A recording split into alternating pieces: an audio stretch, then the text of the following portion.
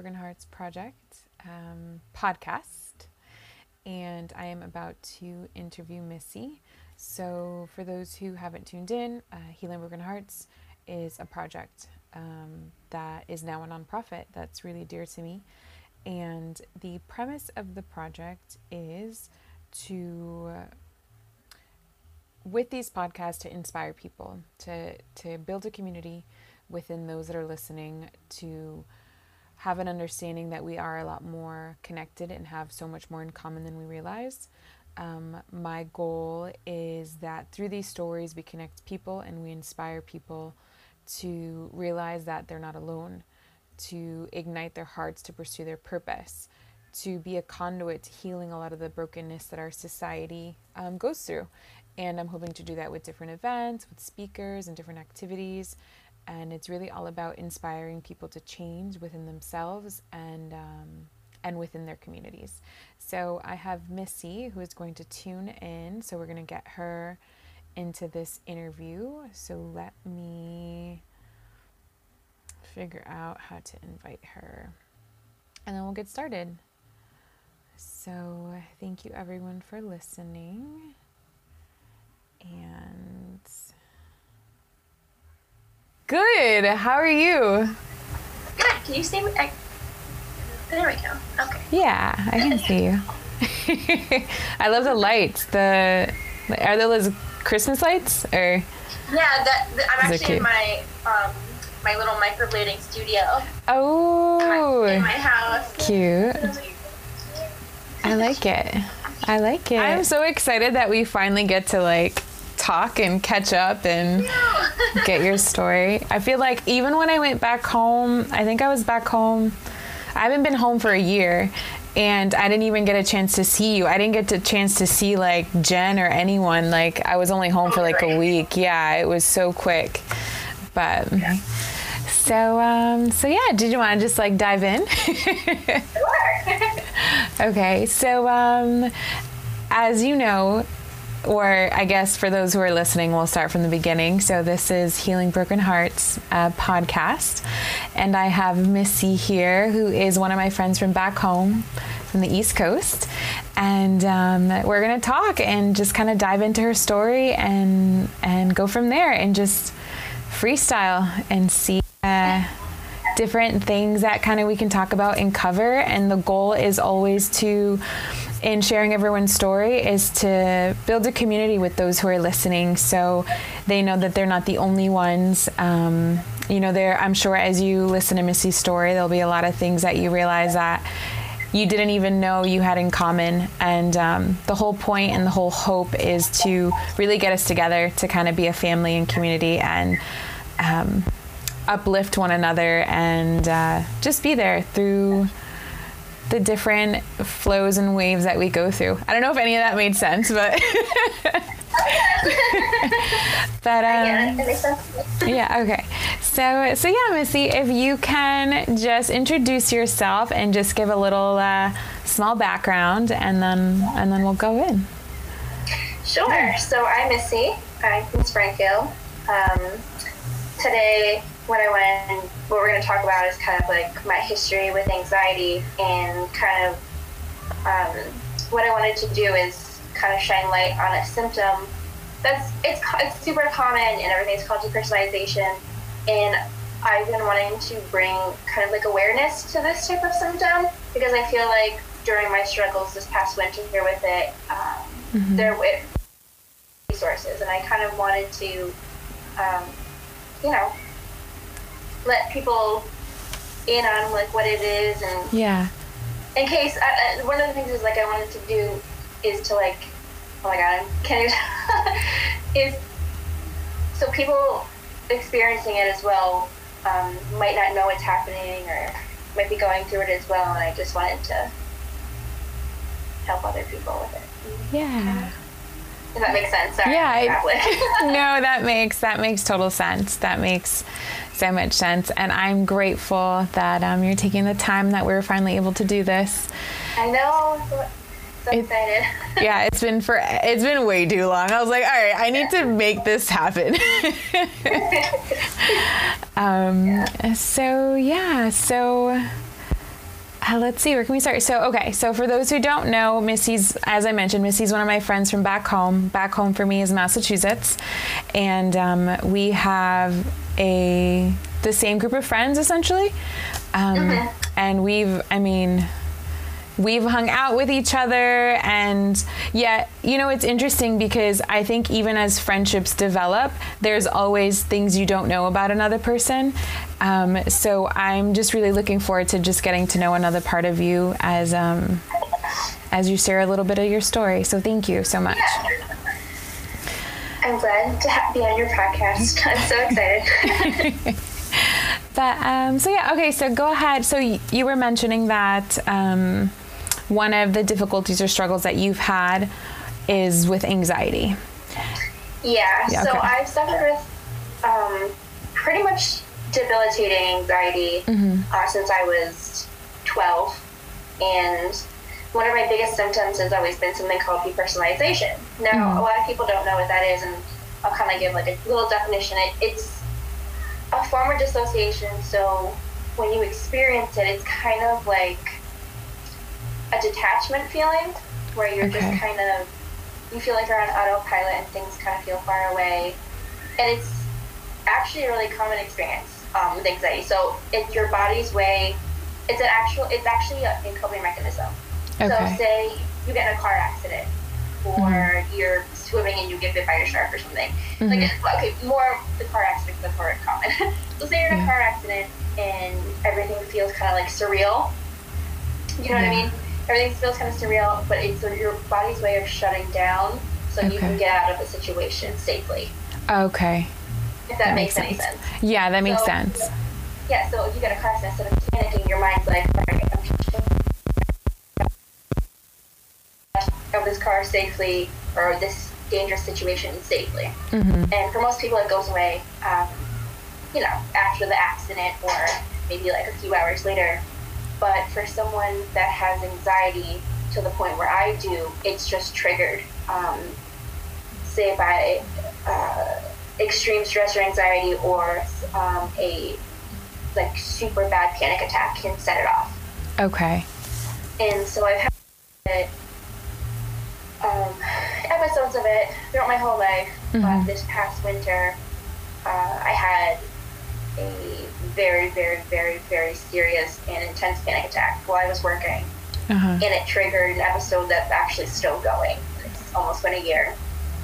It's different levels of it, but during the winter when I was trying to seek help for it, it kind of made me realize how the mental health system in the country is awful. It really is. Yeah. It was bad. It was really bad, and I just couldn't find any help. I felt like I was struggling, and I had no one to help me. Like, I went to the ER a bunch of times, everything, and there was just no help. And I was Googling anxiety treatment centers, and I thought maybe there's gotta be, there's rehabs everywhere. And I even said to my dad at one point, I would be better off if I was addicted to drugs instead of having anxiety to get help, because there's no specific place to go other than like a psych ward, which wasn't an option. I actually was like trying. And they're like, no, you're not like that, you're not bad enough or whatever. So I just it really, I actually wrote a letter and sent it out to a bunch of the politicians to try to like in mass, and actually Elizabeth Warren wrote me back. It was crazy. Oh really? That's wild.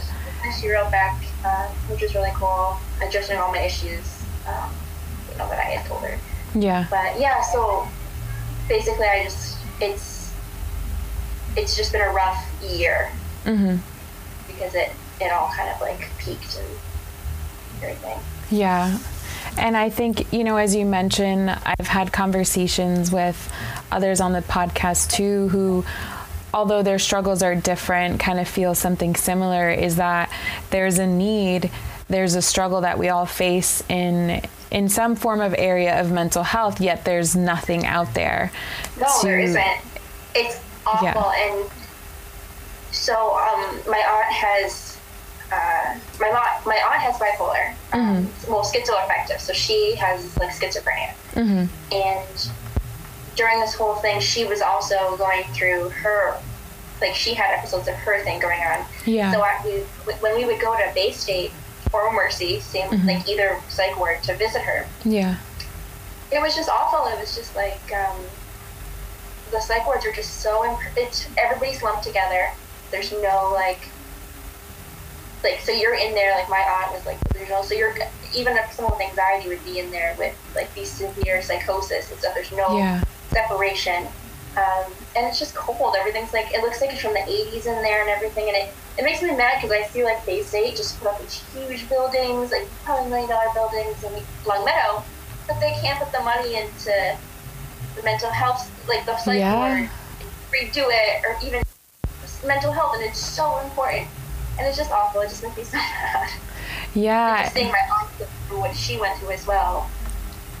Yeah. I, having worked on the mental health side, there was a couple times where I had to go to the psych unit in Bay State and just other hospitals too. And I just remember thinking like, it is so sterile, and it's not an environment that like promotes anyone kind of really healing or having like just success, like it's like there isn't really any form of positive recovery set up. It's kind of like, well, at least from my experience, it's just seeing people going through the motions and just this detachment, lack of community, and I just remember seeing like, or thinking to myself, this is like a prison, because so you've been to Bay State. It really is. It's like it's everything's bare, and there's no sense of comfort.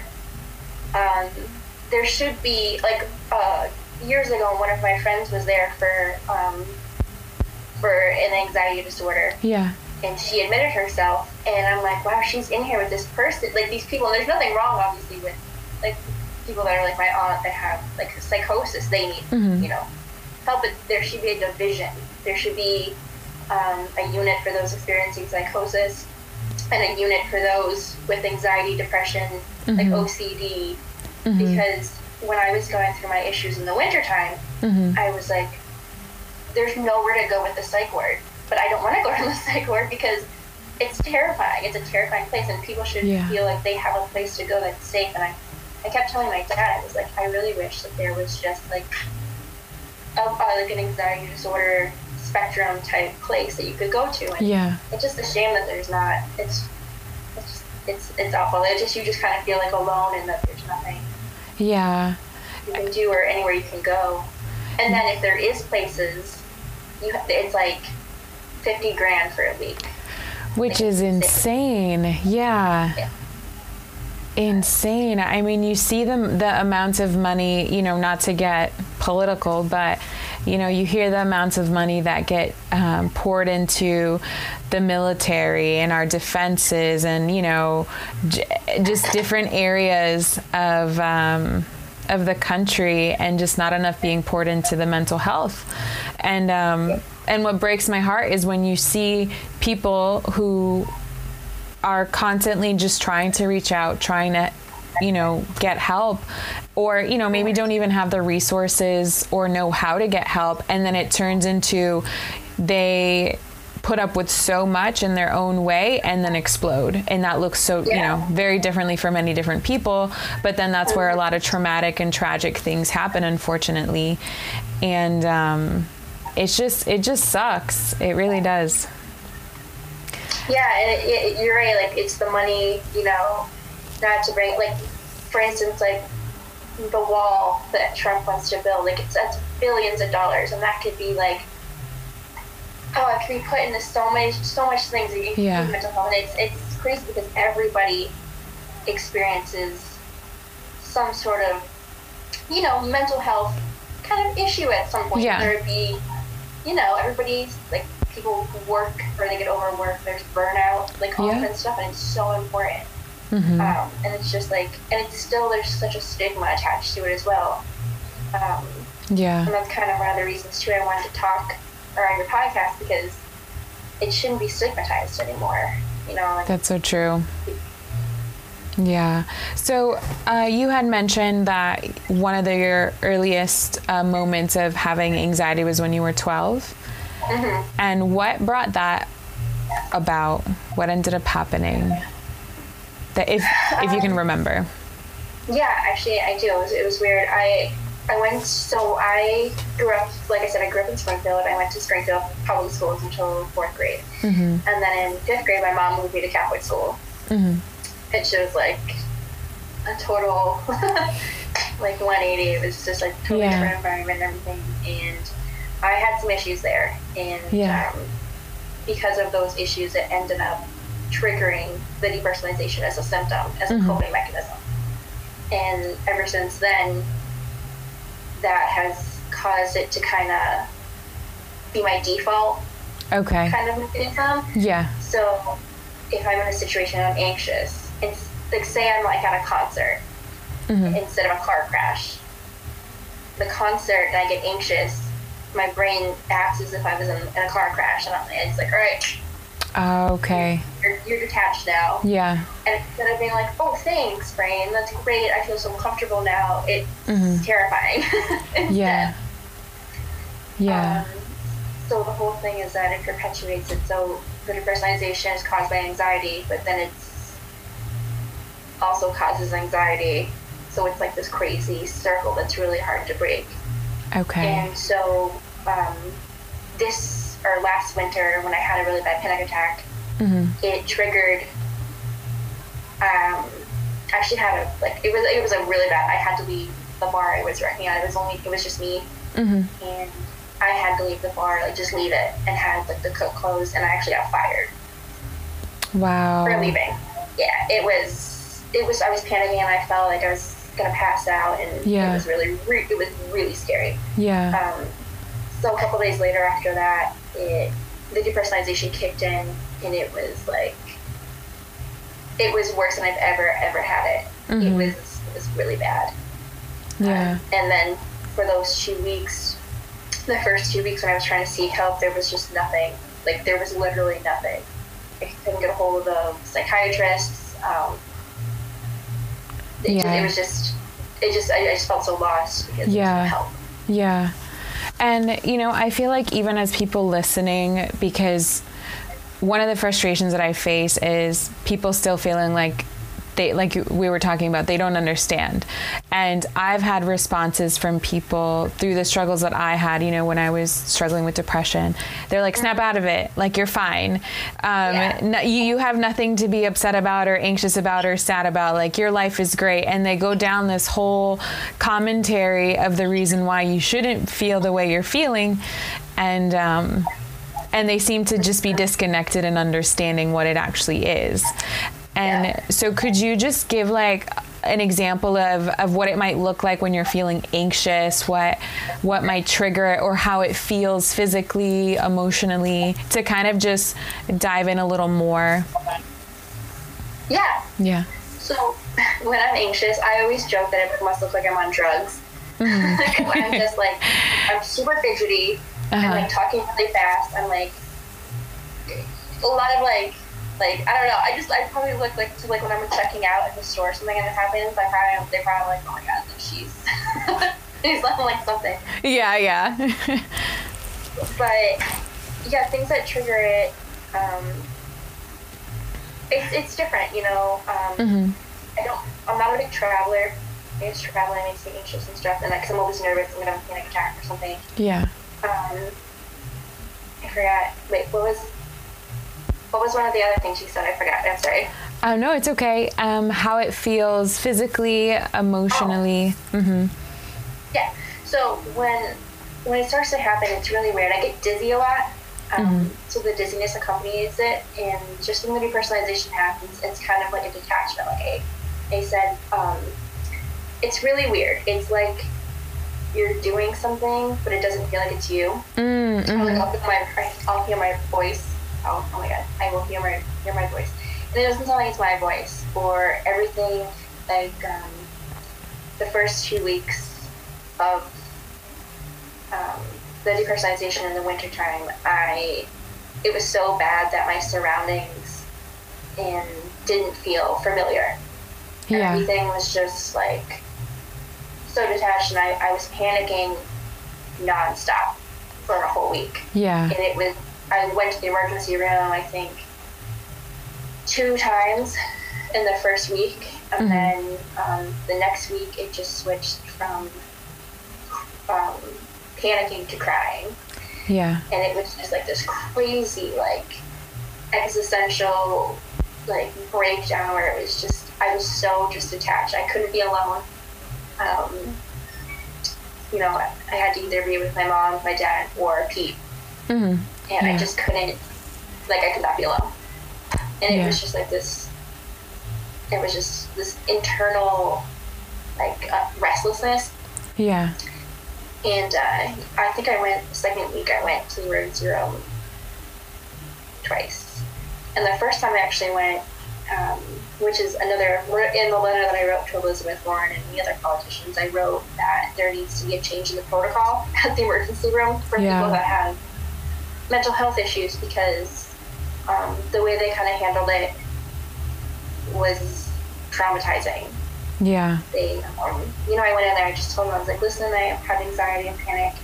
I have depersonalization, which they didn't even know what that was, which wasn't very comforting, and kind of why I wanted to raise more awareness of it. And they made me, just to talk to like a crisis worker, they made me change.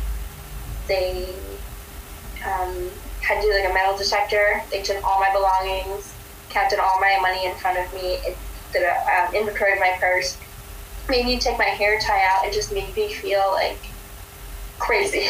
Oh, Even wow. though, like, yeah. you know what I mean? That's the fear that I was fearing. Like, I'm going crazy. Here they are making me feel that way. And it was just so traumatizing. Yeah. And I wrote to say that there should be a different way to handle it. Like, I get, like, people that come in that are, like, my aunt, that would come in psychotic. That's the way, you know, I mean, there's a protocol, but for people that are just having issues with anxiety or, like, depression, there needs to be, it wasn't comforting at all. It was just kind of degrading and just traumatizing. Like, it was worse. It made me feel worse. Yeah. And I mean, I can't even imagine, you know, you're already, you know, feeling extremely anxious or going through this panic attack, and then it's almost like the process of like if you were going to jail, where they're just stripping you of everything that you have, that's you, without even having this like human moment of, like you're saying, like providing comfort or just really helping build that connection with the other person, which for me, it's just so frustrating, because I had a similar experience when I was younger. I just remember being in the emergency room and there by myself. My mom ended up coming, but they just left me. I was like 14, 15. And, you know, they draw the curtain. I'm in the hospital in a hospital gown, because they also made me like change and everything like that. And all I remember is crisis coming in, asking me a set of questions and being like, oh, okay, you sound like you're fine. If you need anything, you know that you can call us. And then just walked out. And I was just like now as an adult, I'm just like, are you serious? Yeah. It's so bad. It's so bad. And when the PA came over to talk to me, she's like, what's going on? And well, this is what's happening. It's been really bad. And I was like, I have depersonalization. It's an anxiety, just like an anxiety symptom. And she's like, I don't know what that is. And I was like, sick. Right, great. Yeah. I could hear, like, this is, the ER was always like the end of the line. Yeah. Like the last resort, my dad would be like, let's go to the emergency room. And I'm like, okay. So to go there and for them to, like, you know what I'm talking about, it was like this feeling of despair. It was just the worst. And they ended up recommending this program for me, which I think should be a program that is available to everybody. It was this outpatient program. The base day, and I went every day for a month. you go during the day and then you go home. And it was just kind of like an anxiety and stress management program. And it was awesome. Like, everyone that worked there was great. Yeah. The people that I was in there, it wasn't scary. It was awesome, and I think it should be available to everybody. Yeah. Because it was just like kind of coping skills, learning. Everybody knew what you were talking about, and it was. Yeah. I actually I had known a couple. After I went, I found out that a few people that I know had gone. Yeah. And they felt the same way. It was really cool, and it did help. It didn't like cure, make everything go away, but it definitely did help. Yeah. And it would be awesome if there was a center, like if that program was a physical place, like a center. Oh, yeah. For comfort. Yeah. You know what I mean? Yeah. And, hearing you kind of share the good experiences of that program, it just reminds me of the importance of community, because it's so easy in the culture that we live in to feel so disconnected, to have people come off so uncompassionate and just distant from what we may be feeling. And even if others don't understand, that level of community makes such a difference, that connection of, so you don't feel crazy, or because at least for me, that was my experience. No, I totally agree. It's so cool to see and hear other people talking about things that you're feeling too, because people talk about in different anxiety symptoms, like, oh, I had a panic attack, or oh, my heart races, but nobody ever talks about the depersonalization. Yeah. But when I've spoken to people that I know, and I describe the feeling, and people are like, oh no, I get that too sometimes. And I'm like, wait, you do? Yeah. But it's never talked about, and there's no literature. There's not a lot of studies on it. There's not a lot of things. It would be so cool to see it, more mainstream. I think it would make a lot of people feel a lot better, instead of being like, it's this unknown thing that I'm feeling, because it's terrifying at the same time. Yeah. Do you know what I mean? Definitely. I totally get what you're saying, because I remember, at least for me, one of the biggest struggles that I had was always being vulnerable. And I started just realizing from my experiences that as I became more vulnerable in sharing parts of my story, I actually started to connect with more people who had gone through similar experiences as I did, making me realize that there's a lot more people out there who go through similar pieces of what you may be feeling or going through. In the event of things. And I know for me, the biggest thing was my struggle that, I still struggle to with this day, is when I'm feeling low, I'll be in bed all day and I can't get myself out of bed. And, people say oh no, but why don't you just hop out and just start your day and just be so excited and pumped. And I'm like, I just don't feel that. And I don't know why I don't feel that. I don't know if it's something in my brain, like a chemical or whatever it may be. I don't fully understand it, but just being able to comfortably have those conversations without feeling like you're being attacked or judged is something that I really, really am hoping that we can, even through this conversation, begin to create a shift for. Because for sure. Yeah, I know. I know, and it's crazy because it's the whole thing, and people always say, oh, there's people out there that have it worse. And when I was going through everything in the winter, and still now, I feel like I honestly would rather have a physical illness. Yeah. Sometimes, because when you have a physical illness, people take it differently. Do you know what I mean? Yeah. You don't. If you can't go somewhere, or you're not feeling well, people tend to sympathize more with people that have physical illnesses rather than mental, because you can't see it. Yeah. Some people will be like, oh, or they'll see you as weak, or, just, it'll be fine. You'll be okay. Mm-hmm. That's not how it feels. So, it's Yeah. And for those listening too, I don't know how long I've known you, Missy. I don't know how many years, but, just to show that, even within your friends, you don't know what they're going through necessarily. I didn't know that was something that you struggled with, or, a journey that you had been going through for such a long time. And I think that's why it's so important for those who are listening or watching that you have no idea what a person is going through or living through, which is even more reason to be compassionate towards people and be kind and just stop being jerks. Like, that's what I want to say. Like, just shake people. Like, don't be an asshole. It's exactly like, you know, people, you never know the battles that people are facing. And I'm sorry, I'm just trying to adjust there. No, it's okay. There we go.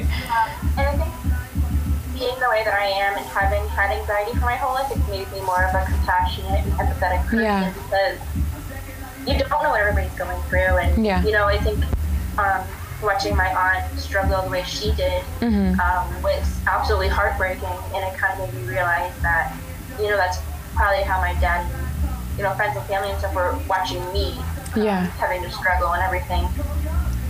But, yeah, you know, watching my aunt going through her stuff the past couple of years was just, it was just awful. And I just, especially with her, when you see people out on the street and stuff, like, especially like homeless, like the homeless that are, you can tell they're, you know, like that there's something mentally wrong, and people just kind of like talk badly about them or like kind of make fun of them. But if my aunt didn't have my family to support her and help her, she could be on the street too.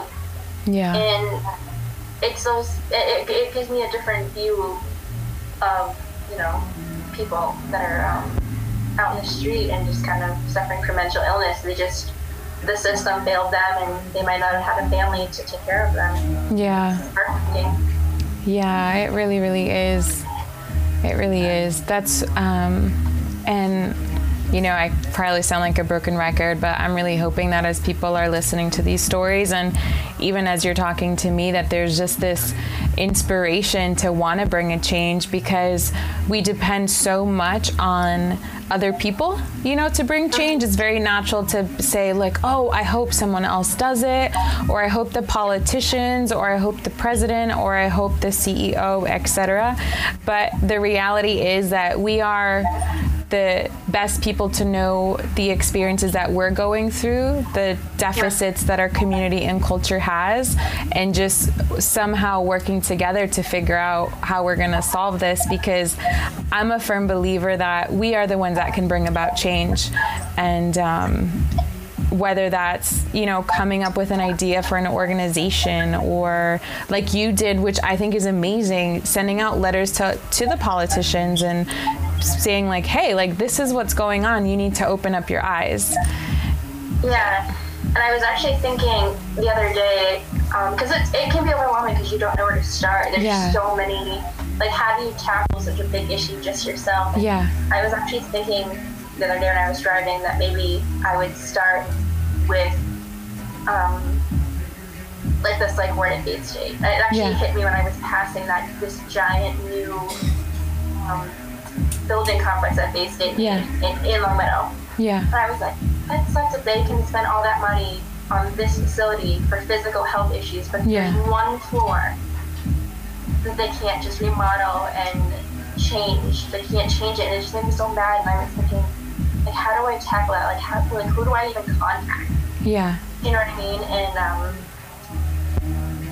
it just, I actually, during the winter time, I felt like there was no help here in, like, not Western Mass, but, well, I guess Western Mass, like, this area of the hospital. Like, I had gone to, like, all of them help, and I actually went to McLean Hospital in Boston, which is like this crazy, it's like this, it looks like Harvard. Like, the campus is, it's like a well-known hospital. It's the hospital that was in Girl Interrupted. So that's where that took place. But now I was kind of nervous to go because in the movie it's like super creepy. It was like updated, and they're the best. They're literally one of the top hospitals in the world. So I'm like, if they can help me, no. And it was so bad that I was ready to go there to admit myself. And I went with my dad, and I spoke to all these people, and they're like, no, honestly, it would be more traumatizing for you to stay. Oh, really? And Yeah. when we went home, my dad was like, what's wrong? Why are you so upset? Like, they said that you're okay. And I'm just like, I'm upset because I came here like desperate for help, and this is the best place, one of the best places in the country, and they just sent me home. Yeah. So it's like, now what? Yeah. It was frustrating. They were like, why did you come all the way out to, like, what made you come out here to Boston? Yeah. It's just like, because literally there's nothing in Springfield or in the surrounding areas to help. Yeah. And it's just a shame. It's really... Well, yeah, like I mean, no offense to the hospital or the people who spoke to you, but who are they to tell you that you're okay? If you are the best person who's going to know how you're feeling in the moment, if you are going out of your way to seek help and cry out and say, hey, for someone to turn you away from me, I just don't understand, Yeah. I don't get it. It makes me... Yeah. The hospital's way of dealing with things is you're just like, oh, here's some Xanax or some Ativan. Yeah. And I'm just like, well, I have some, so it's not helping. Yeah. And then one of the big issues, too, that I found out was a bigger issue than I thought was when I was in the program, and I was speaking to people about the issues with psychiatrists. So my psychiatrist personally sees me for 10 minutes, rushes through everything, and then walks out the door while I'm trying to ask questions about like a medication or something. Yeah. And I thought it was just mine, and then when I spoke up and said that in the program, everybody's like, no, it's mine too, mine too, mine too, mine too. And like the consensus is that nobody felt comfortable taking a medication that could help them because their psychiatrist didn't care. Yeah. And just like rush them, and then like I went in and they would be like, yeah, keep this, I'll see you in 6 months. And I'm like, no, I want to see you like next week. Yeah. You know what I mean? Because it's scary, and if you don't feel comfortable with the person giving you a medication, you're not going to feel comfortable taking it. Yeah. And that concept. And then to be given a new medication and then not see them for 6 months? You have no idea. Sorry, go ahead. I'm sorry, you're really breaking in and out, so it's like sometimes it's hard. Just how you're like stopping, and I don't want to interrupt you.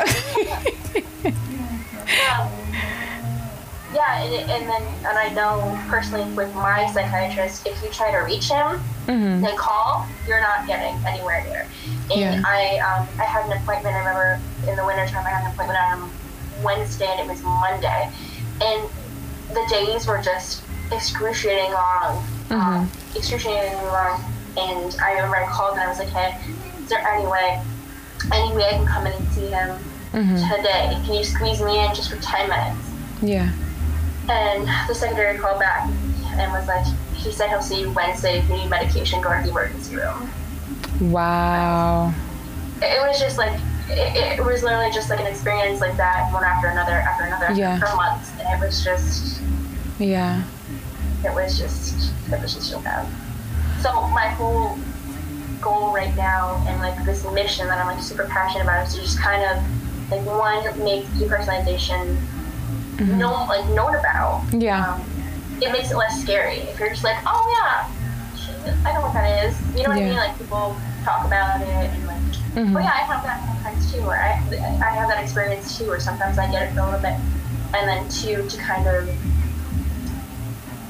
destigmatize mental health itself, and to kind of dive into the reform of the system. Yeah. It's hard because it's like, I don't know where to start. Other than, I wrote the letters, but... Yeah, but writing the letter is a start, and I think, even with Healing Broken Hearts, like when I started Healing Broken Hearts, it was an idea back in 2015, and I just went through so much brokenness and so much hurt in my life, where I literally felt like the best example that I can think of is as if I was living life in a black and white film with no sound. Like everything was just like I was going through the motions. I didn't feel anything. I would just wake up to go to work, to come back, but couldn't tell you any conversation I had with anyone, or anything I felt. I was just completely numb. And I got to a point where I was like, I am tired of the brokenness that I've experienced, that unhealthy relationships continue to contribute into my life. And so for me, it started with, I just want to heal broken hearts. Like, I just want to heal the brokenness in this world. But I had no idea how to start. And, so it's like, I guess I just want to encourage you that even though you don't know now, the little things you do, like just being on this podcast and talking with me, you writing a letter, which you've already done, these ideas that you have to go to Bay State, like those are all little steps in the right direction. And as you continue to take those small steps, I truly believe that things will, like the direction will become more and more clear, as this passion inside of you kind of says like, oh, this is a good idea. Let me try this, or let me do that. But there's no wrong way to start. I try to educate people. Like, my boyfriend obviously didn't know too much about it, and now he jokes and said he could write a book on it. Yeah. And it can be tough explaining it to like friends and stuff, but like my friends have always been very supportive and helpful, and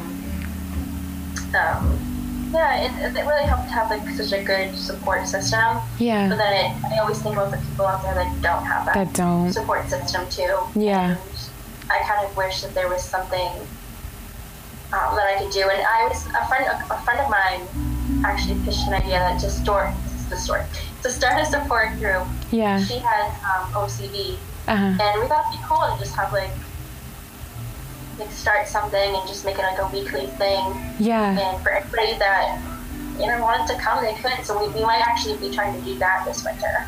Oh, that's amazing. Did you know? Oh, sorry. Go ahead. Oh no, go ahead. I was just gonna say there was I'm just looking at my email really quick, because on the East Coast there is actually this organization which you can essentially, it's an organization where you create your own chapter, so your own little like group or community to do like weekly meetings and get a community together, and you can choose to run it with yourself or others, and they provide you all the materials that you need to kind of show you how you can run a meeting, and then it's your thing, like you have it in the location you would like, and kind of plan to cover whatever topics you want to cover and let it flow in any way that you want. And let me see if I can find it. But yeah, if you find it, definitely send it over to me, because one of the reasons that I wanted to start a support group is because I went to one when I was 18, and I had never. When I was 18 or 19, I had a really bad episode of depersonalization that lasted a year, 2 years maybe, and I didn't really know what was happening. Back then, we had Google and everything, but it was different. Like, I couldn't just Google my symptoms and find out what was happening. But anyway, my dad found us some group, and I went. It was at that big church on Sumner that was like a castle. Oh, yeah. And it was everybody was like 40 and up when I was 18. Yeah. But when I went and I started to open up and I told them about personalization, back then I actually didn't even know a name for it. I was just like, I call it the not here feeling. I was like, I don't feel like I'm here. Like, I don't know what this is. And they're like, oh no, we get that too. Yeah. And I was like, wait, what? Wait. And it was crazy because it was like this thing. I was like, wait, these people know what I've been going through. And actually, when I was 19, I was agoraphobic. And I didn't leave the house. I didn't leave the house for like an entire summer plus like months after. Yeah. And I went to the meetings. Well, I would go to the meetings, but it was just crazy because it was the first time I met people that knew exactly what I was talking about. Yeah. After nobody telling me. Yeah. So I could have a group and then people come in, and it would be awesome to do that for other people. Yeah. That sounds amazing. Mm-hmm. Yeah, and the leader of the group is like a really close friend of mine.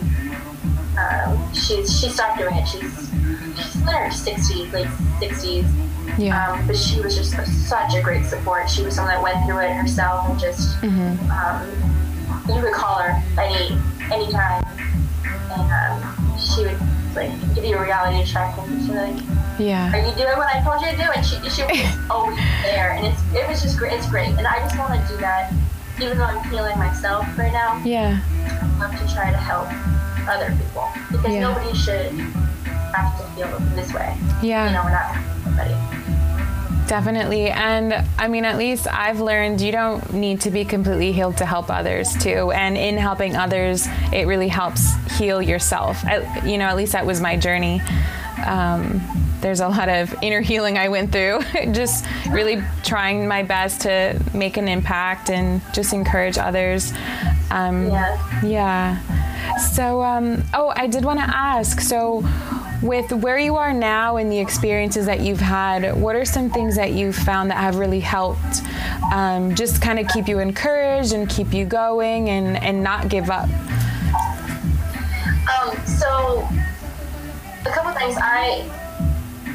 I liked a lot of meditation and stuff. I really, that program I went to gave a crazy amount of like coping skills and strategies and everything. Yeah.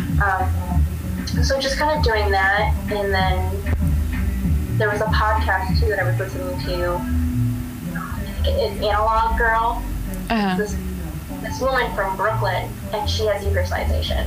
Okay. And she talks about it, but it's like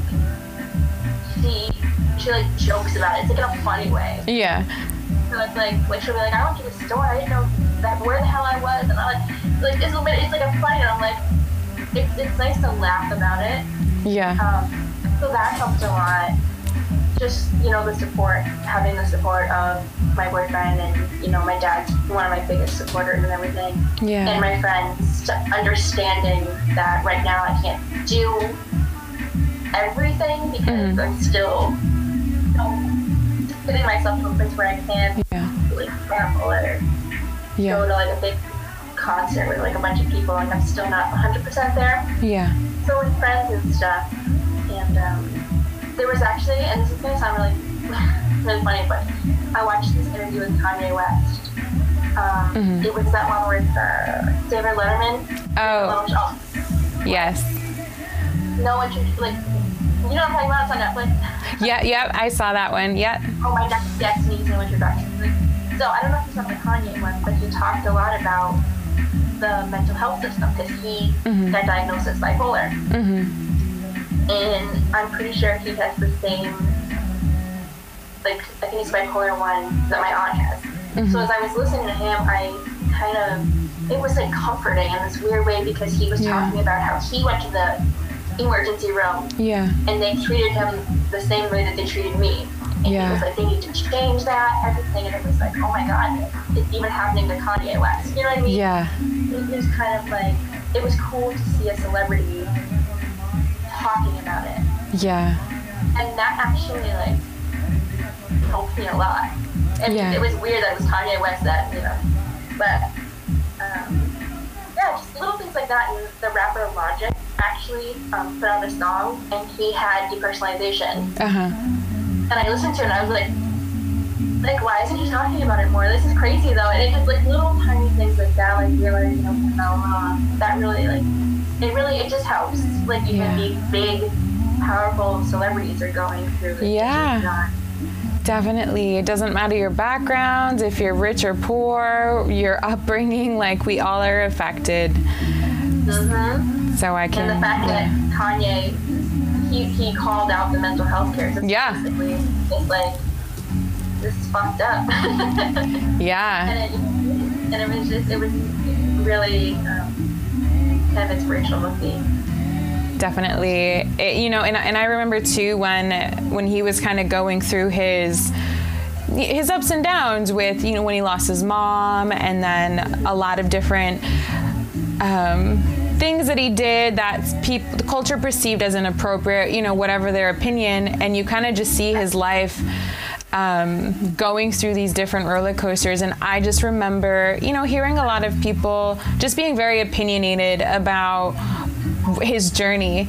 And those are the moments that hurts me, because I'm like, have complete respect for him for even sharing that and for speaking out and being a voice, because his reputation is attached to everything that he's sharing. But the realization that it affects even celebrities, even this super talented rapper, and here you are being opinionated over something that maybe you're not choosing to understand, or you're quick to kind of point the finger, and it's like, come on, people, we should be better than that.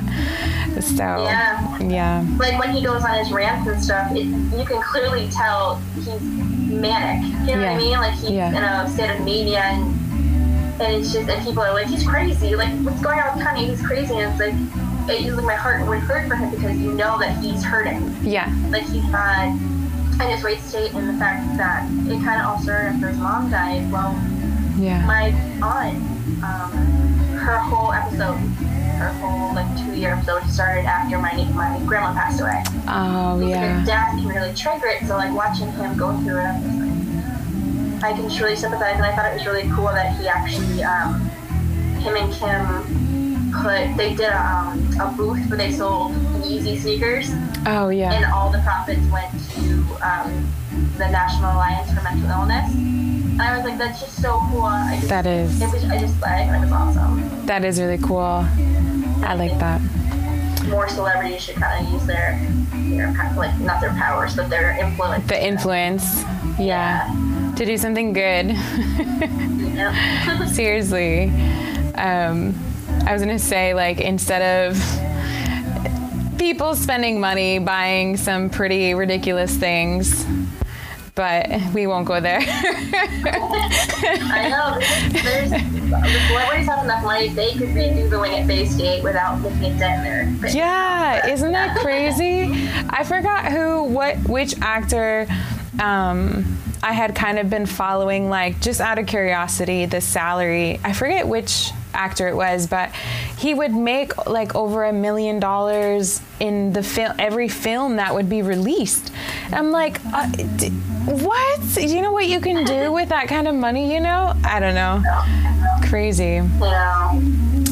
But so as because I think it's been almost an hour.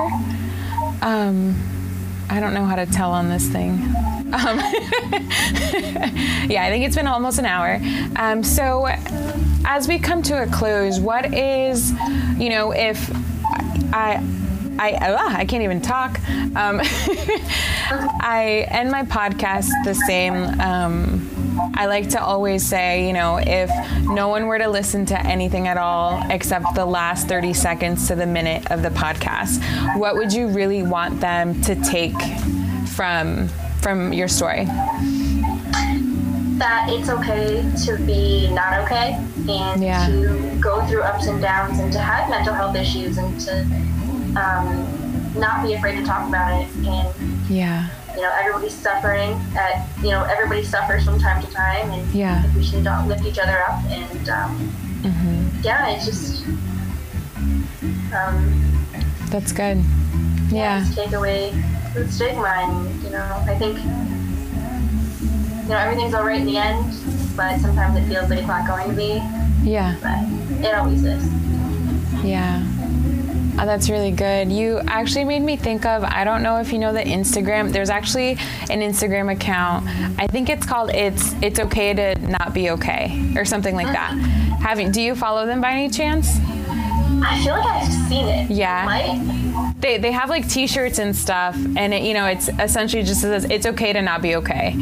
And I love that, because we live in a culture that is quick to say, pretend like everything's fine. Don't be vulnerable. Don't share weaknesses or struggles that you go through. Be all put together, and if you're not put together, you know, it's not a good thing. So I really like that. I just thought of something. Oh, I also saw this thing the other day, and it said that sometimes I wish I wasn't this way, but if I wasn't this way, I wouldn't be me. Oh. Which is kind of cool. Yeah. Having anxiety since, I mean, it got really bad when I was 12, but I've had it my whole life. I was an anxious kid and everything.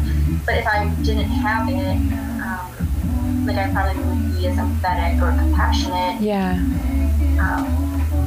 It's just like a part of me. Like obviously, like I'll probably have it forever. I will have it forever. Just manage it. But yeah, it kind of is just a part of me.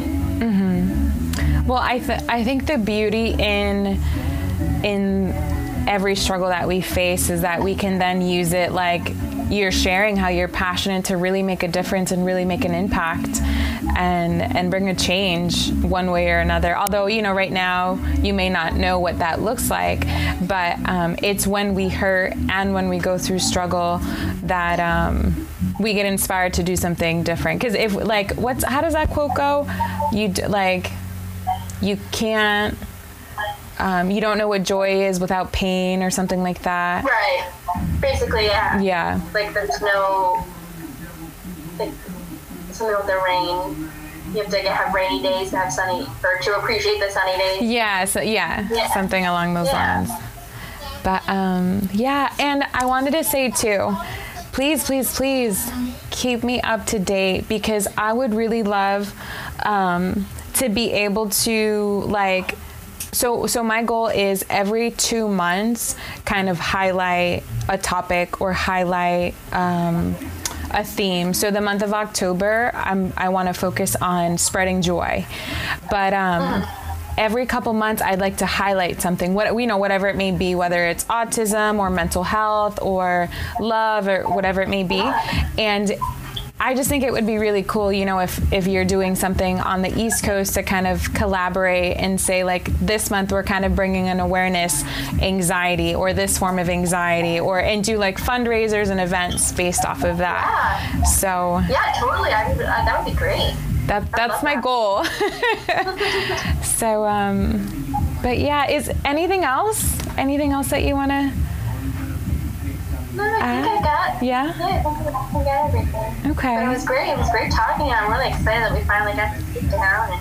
I know, me too. And seriously, Missy, thank you so much for taking the time to talk with me and taking the time to share a part of you to thousands and millions of people that will be listening to this story. And for those listening too, I can't encourage you all enough. If you ever have any questions or you feel inspired by Missy's story, please message me, and we can figure out a way to just create something, because I know that there's going to be people listening who are like, oh my gosh, like I wanted to do something like that too, or I'm super passionate about this, and they don't know how to start. And if we get a lot of us individually connected together, the ideas and inspiration that can be born from that, I know it can be truly, truly amazing. So, yeah, sorry, that was like a rant, but No. but And if anybody too, like in the area, or like near me or anything, ever needs to talk or anything, or would be interested in like an anxiety group, just feel free to reach out to me too. And like I had a friend that had some issues a couple months ago, and I helped them, and it felt great to like be able to help somebody going through something that was similar to mine. And they actually came to me because like knowing my background and everything. And that I would know, and I'm like here, hop this lavender and just do breathe, and like it was really great to like be able to help them. So. Oh, that's awesome. That's so good. So, yay! Thank you. Seriously, thank you so much. And so, I don't know how to end this. So yeah, okay. If you can later, can you send me the link to the podcast you were talking about? Oh, yeah. So I can add it to like the description. Yeah. Actually, I forgot to mention this. So there's also this guy. His name is Sean O'Connor, and he's from Cork, Ireland, and he has this whole thing called the Depersonalization Manual. I should have mentioned that before, but that has also helped me because every single thing that he talks about in that, I have the audiobook. Everything that he talks about in that audiobook is like spot on. Yeah. And it's to hear someone saying like exactly like, oh, I thought that was a weird thing that I do where I feel like he's like talking about it. It was just like my mind exploded. So he actually had this thing where you could call him. Oh wow. And I called him in like January. Yeah. And I spoke with him, and he was like, no, everything that you're saying is like this, and it was like mind blowing. I told my boyfriend, I was like, you know, he's like the Beyonce of anxiety or depersonalization. It was like talking about like this. Yeah. oh my god, I talked to Sean. That's cool. Yeah, and it was really cool. So he's Sean O'Connor, and it's the Depersonalization Manual. It's a great resource for anybody that could be listening to this that they're like, oh god, I feel like that. I don't know what it is. Yeah. It's great. And he's a great guy, and he was really helpful too. That is that's amazing to know. Like, yeah, and she actually, the podcast that I'm gonna link to you, she had him on the podcast too. Yeah. After, like, so I found her little section, and she had him. I was like, oh my god, like they like talked, it was cool. So that episode's a great episode too. That's super cool. Yeah, if you can send that to me, and then everyone listening, when I upload this podcast, I'll make sure that all of that information is in the bio and all the links are there. So so anyone who needs it can use it as a resource. And thank you again, Missy, for being here with me today. And yeah, and I hope definitely down the road we can catch up again and just dive in deeper, or you know, I don't know, just talk about nonsense, like or tell each other jokes or something. Which I'm terrible at jokes, but yeah. Anytime. Thank you. All right, so I hope you have an amazing day. And my camera's lagging. I don't know if you saw I waved, but all right, Missy. Take care. Bye.